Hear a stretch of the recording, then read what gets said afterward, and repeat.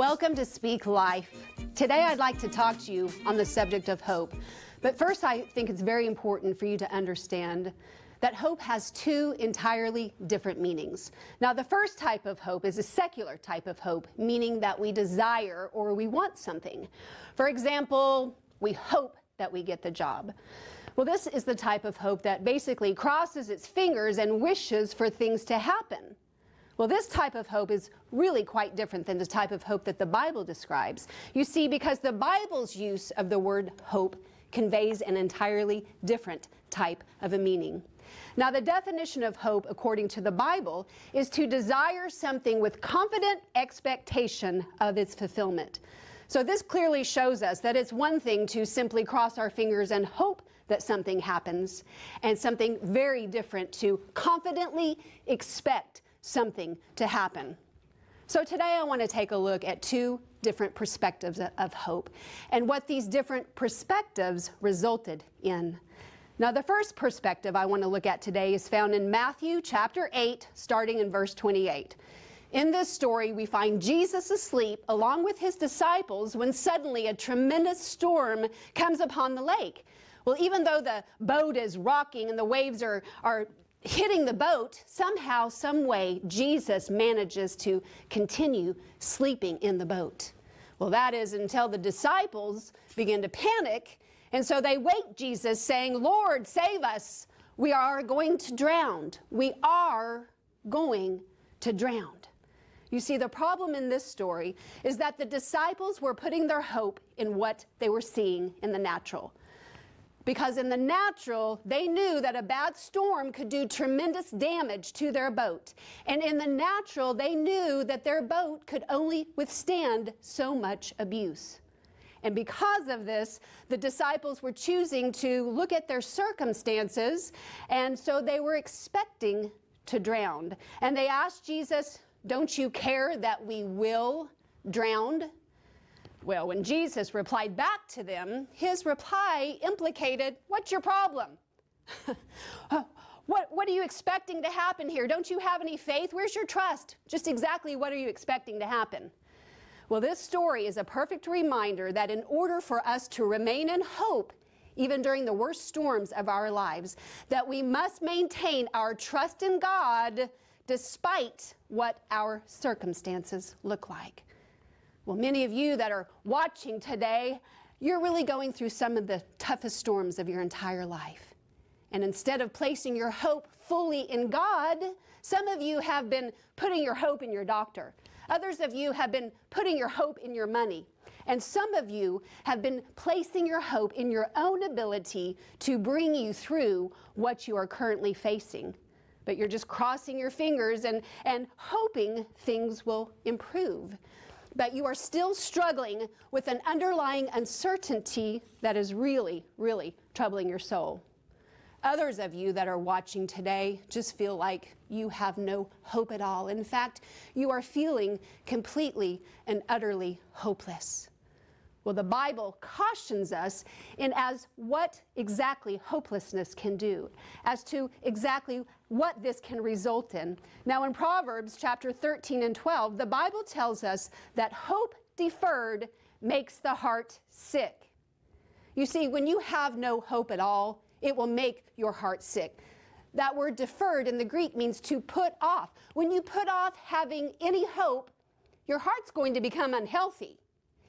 And when your heart becomes unhealthy, you're going to begin to view life from a stance of being very negative and very pessimistic. And because of this outlook, you no longer even look forward to the next day because you become so very negative that it's beginning to affect every single solitary detail and aspect of your life.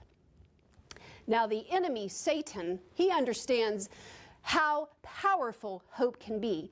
The Bible says that the enemy comes to steal, kill, and to destroy, according to John 10:10. So the enemy knows that if he can just rob you of your hope, that he can set you on a path that is full of despair, full of depression, and full of destruction. So he will place thoughts in your mind like, "Oh, my situation is never going to change. My health is never going to improve. Nothing's ever going to get better in my life." Now, if you will notice, each of these statements have one thing in common, and that is self-pity.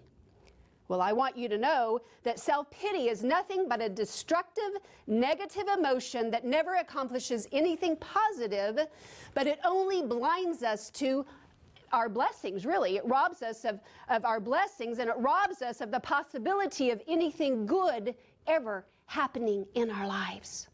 So the loss of hope is really, really a destructive thing, and it only results in our simply existing.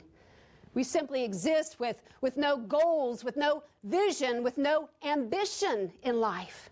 And this is not the way that God intended for us to live. You see, God wants us to be living with purpose.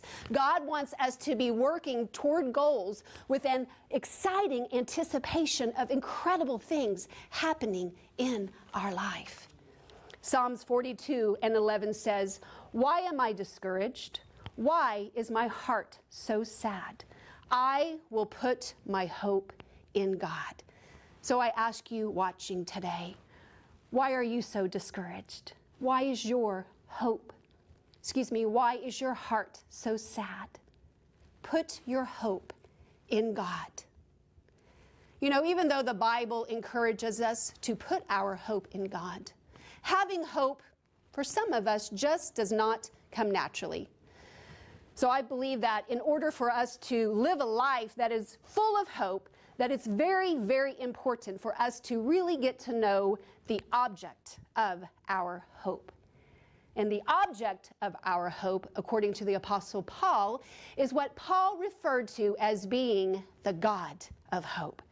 You see, because knowing the God of hope can dramatically change your perspective of your circumstances. Because once you begin to really get to know God, you're going to begin to understand more and more that you can trust God. And because you can trust God, you can begin to expect God to do awesome things in your life.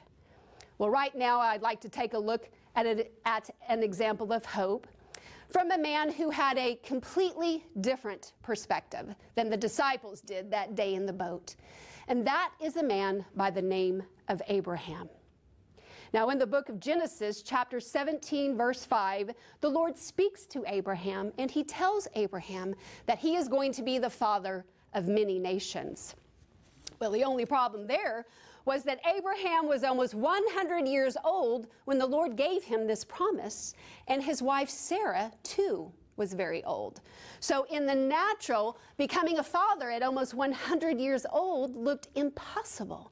But the Bible tells us just exactly what Abraham decided to do. In Romans 4:18, the Bible says that against all hope, in hope, Abraham believed. So even though it was absolutely impossible for Abraham to become a father at that point due to his circumstances, and because really in the natural Abraham had no reason to believe that he could become a father, it looked virtually impossible. But the Bible says that Abraham made the decision to have hope. And in fact, the Bible says that Abraham did not even consider his age, nor did he consider the fact that his wife Sarah was almost 100 years old as well, and that her womb was dead. You see, the only thing that Abraham took into consideration here was the promise that God gave him. That's the only thing that he considered. And because Abraham knew nothing was impossible with God, he made the decision to trust God. Because Abraham knew that God was faithful. Abraham knew that God was powerful. And Abraham knew that God had the ability to do what he said he was going to do. In fact, the Bible says that Abraham was fully persuaded that God had the power to do what he said he was going to do. Well, I'd like you to keep in mind that one of the very best ways that you can get to know God is not only through spending quality time through prayer and through worship, but also through spending quality time reading God's Word, reading the Bible.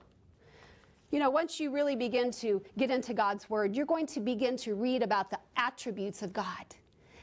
And as you begin to gain a better understanding of who God is, you're going to begin realizing that not only can God be trusted, but that God is more than able to assist you. God is more than able to help you.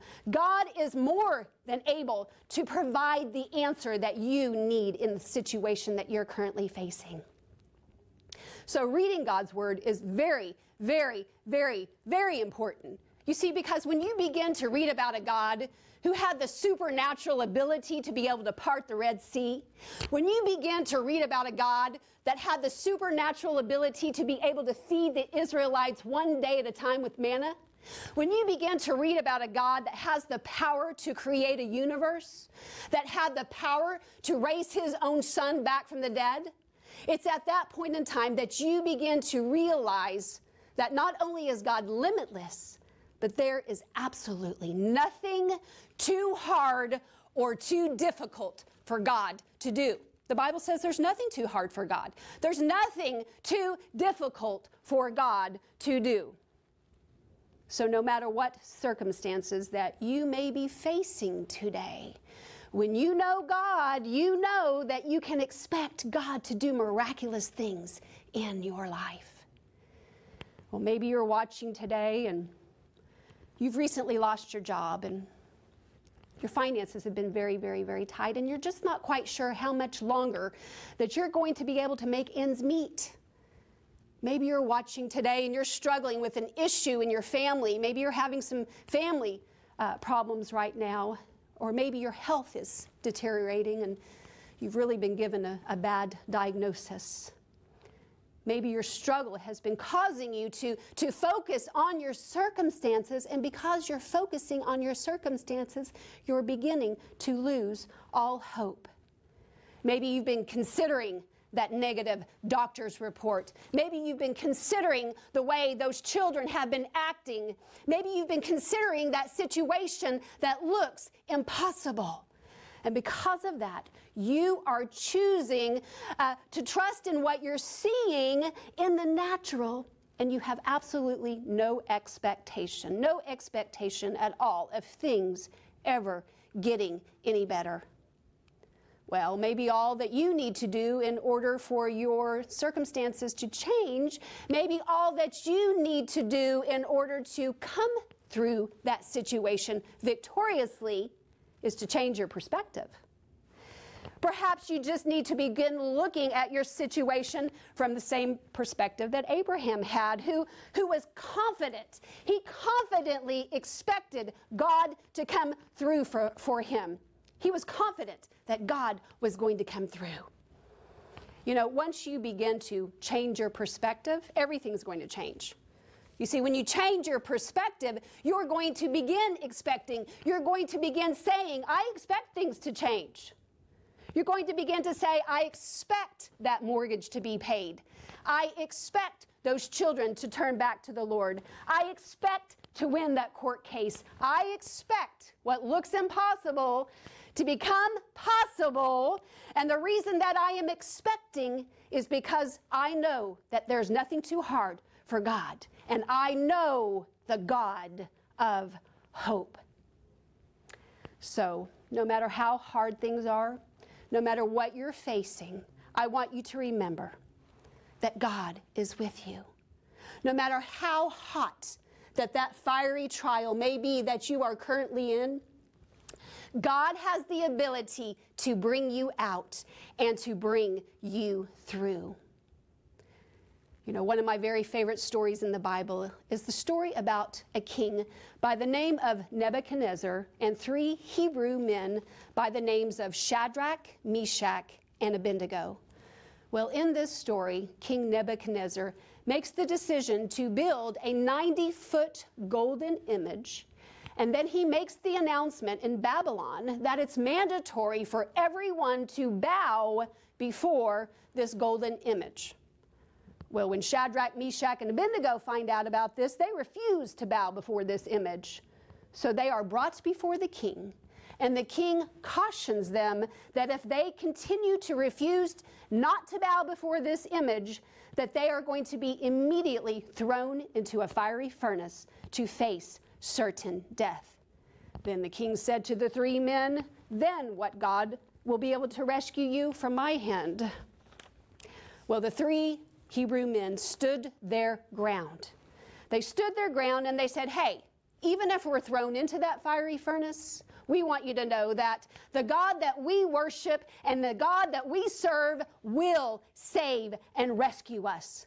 But listen, even if he doesn't, we are not going to bow before that golden image." Well, this made King Nebuchadnezzar absolutely furious. So much so that he ordered that furnace to be turned up 7 times hotter than usual, and the men were immediately thrown into the furnace to face certain death. But after the men were thrown into the fire, King Nebuchadnezzar, he took a look into the fire and he said, wait.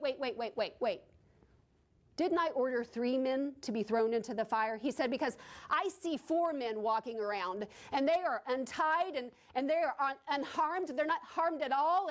And the 4th man, he looks like that of the Son of God. Well, immediately the king said, "Bring these men out."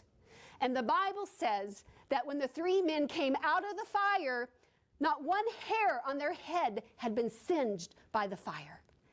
Not only that, their clothes were perfectly intact, and they did not even have the smell of smoke upon them. You see, these men knew their God. They knew that they could trust in the God of hope. Amen. Amen. Now, as believers, you and I too can rest in the assurance that God is working for our good. The Bible tells us in Romans 8:28 that all things work together for good for those that love God and for those that are called according to his purpose. You see, God causes all things to work together for good for those that love him. So be encouraged that in spite of what your circumstances may look like, that God can not only bring you out of that fiery trial, but that you can come out not even smelling like smoke. Today is your day to begin expecting again. Today is your day to begin hoping again. Today is your day for your joy to come back. Some of you watching today have not had any joy at all, but having hope is going to bring you joy. This is exactly why the Bible tells us that the expectation of the righteous is joy. You see, when you begin to expect God to do things in your life, when you begin to expect God to change your situation and circumstances, it's going to bring you joy. And all of that depression and all of that dread and all of that hopelessness will begin to leave your life. And the reality is that if you're a Christian, you can begin expecting. And because of that, you're not just sitting around with your fingers crossed wishing that things were going to improve in your life. You're expecting things to change. You're expecting your body to be healed. You're expecting to be able to pay that mortgage. You're expecting that rebellious child to begin coming back to the Lord and serving the Lord again. You are expecting that situation that looks impossible to become possible because you know the God of expectation. Amen. You are expecting. Maybe you're watching and you're thinking right now, you know, I've tried hoping. I've tried all that hope business, and it just didn't work for me. You see, I hoped and I hoped and I hoped for a situation for quite some time, and nothing ever changed in my life. So I just threw in the towel. I gave up. I want to encourage you today, if that's you, to pick up that anchor of hope and to begin, once again, to expect God to do something in that situation. Oh, it may take longer than you thought it was going to take until you see the answer manifest in the natural. It might take longer than you thought that it was going to take. But I want you to know that God is never late and that God is always, always right on time. I want you to know that God cares about you and that God cares about that situation that you're going through and that God is watching over that situation that you're currently facing. And that if you will just continue to maintain your hope in the God of hope, that God will bring the answer that you're going to need, that God will make something beautiful out of that situation, that God will bring the promise that He gave you if you will just continue to hold on to the anchor of hope. Amen. Romans 8:25. If we hope for what we do not have yet, we wait for it patiently. If we hope for what we do not have as of yet, we continue to wait for it patiently. So as you're waiting, keep in mind that even though God made Abraham a promise, that promise didn't come into fruition until 25 years later. But Abraham waited. And he waited, and he waited, and he waited, and finally, 25 years later, the Bible says that after he waited patiently, Isaac was born. 25 years later, he became a father. Never forget that the Bible says that Abraham was fully persuaded that God could do what He told him that He was going to do. See, Abraham was fully confident. He was fully assured that what God promised him was going to happen in his life. And why? Because Abraham knew God. So I ask you watching today, what are you expecting to happen in your circumstances? What are you expecting? Are you putting your hope in a limitless God, or are you placing your hope in your limited circumstances? Are you, like the disciples, expecting to drown, expecting to be shipwrecked? Or are you, like Abraham, Shadrach, Meshach, and Abednego, expecting the God of hope to show up and to show off and to do what no other God can do? What are you expecting? You know, each and every one of our situations and circumstances, they may be just a little bit different, but there is one thing that each and every one of us have in common, and that is that each one of us has the opportunity to have hope. So I'd like to leave you with this today. Against all hope, in hope, choose hope. Well, maybe you're watching today and you've never gotten to know the God of hope. Maybe you've never had a relationship with Him. You don't know anything about Him. You really don't know where to begin. Maybe you have allowed fear to hinder you from entering into a relationship with the God of hope. Maybe you've allowed guilt to keep you from entering in. Maybe you feel like you've done too many wrong things in your life and that God just wouldn't want to have a relationship with you. Maybe you have no idea what you need to do in order to begin to have a relationship with Him. Well, the Bible tells us that there is only one way to have a relationship with God the Father, and that is through His Son, Jesus Christ. Jesus said that I am the way, I am the truth, and I am the life. You see, Jesus Christ, He is the door that leads to life. He is the door that leads to not only living an abundant life, but He is the door that leads to forgiveness for all of the mistakes that you've made in your life, for all the sins that you've committed according to God's standard. You see, every one of us has fallen short. Not one of us can keep God's standard that is found in His Word. And so that's why we need to be forgiven. Jesus Christ is the only one that can offer that forgiveness. So I would like for you to pray with me right now. and invite Jesus to come into your life, I'd like to give you that opportunity. Won't you pray with me right now? Don't allow fear or guilt or any negative thoughts to enter your mind. Let's just pray together right now. Jesus, I ask for the forgiveness of all of my sins. I thank you for your love. I thank you for your forgiveness. And right now, I ask that you would come into my life, that you would come into my heart, and that you would lead me and guide me in the way, in the truth, and in the life. Amen. Thank you for praying that prayer with me. I'm so excited that you prayed with me, and I hope that you'll contact me at the number on your screen, because I would love to hear from you. I would love to hear the fact that you just made Jesus your Savior and the Lord of your life, and that now you're going to begin a brand new journey. He's going to walk beside you. He is going to walk with you through every circumstance, through every situation. He will lead you. He will guide you. And I know that right now you are experiencing a peace that you have never had before. A peace that surpasses all understanding. So I hope to hear from you. And I also hope that you'll check out my website.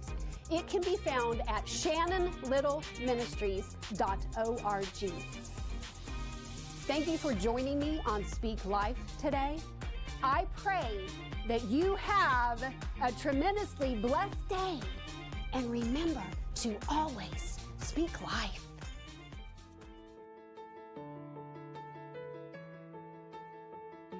I want to hear about everything the Lord is doing in your life, or just to be able to have the opportunity to pray with you. You see, when God was speaking this to Abraham, He wasn't speaking it just for the benefit of Abraham, but God was speaking this to Abraham for the benefit of God's people. God tells us in His Word, He said, I will give you every place that you set your foot, but you've got to set your foot into that new place. But you're going to have to face every giant that is standing in your way of facing success. And that's what some of you need to do. You need to cut off the heads of some of the things that are trying to hinder you from moving into your future. You need to cut off the head of fear. You need to cut off the head of doubt. You need to cut off the head of unbelief and face everything, every giant that's standing in your way of moving into that new door, the door of opportunity that is wide and ready for you to open. He promises us that He is the way, He is the truth, and He is the life.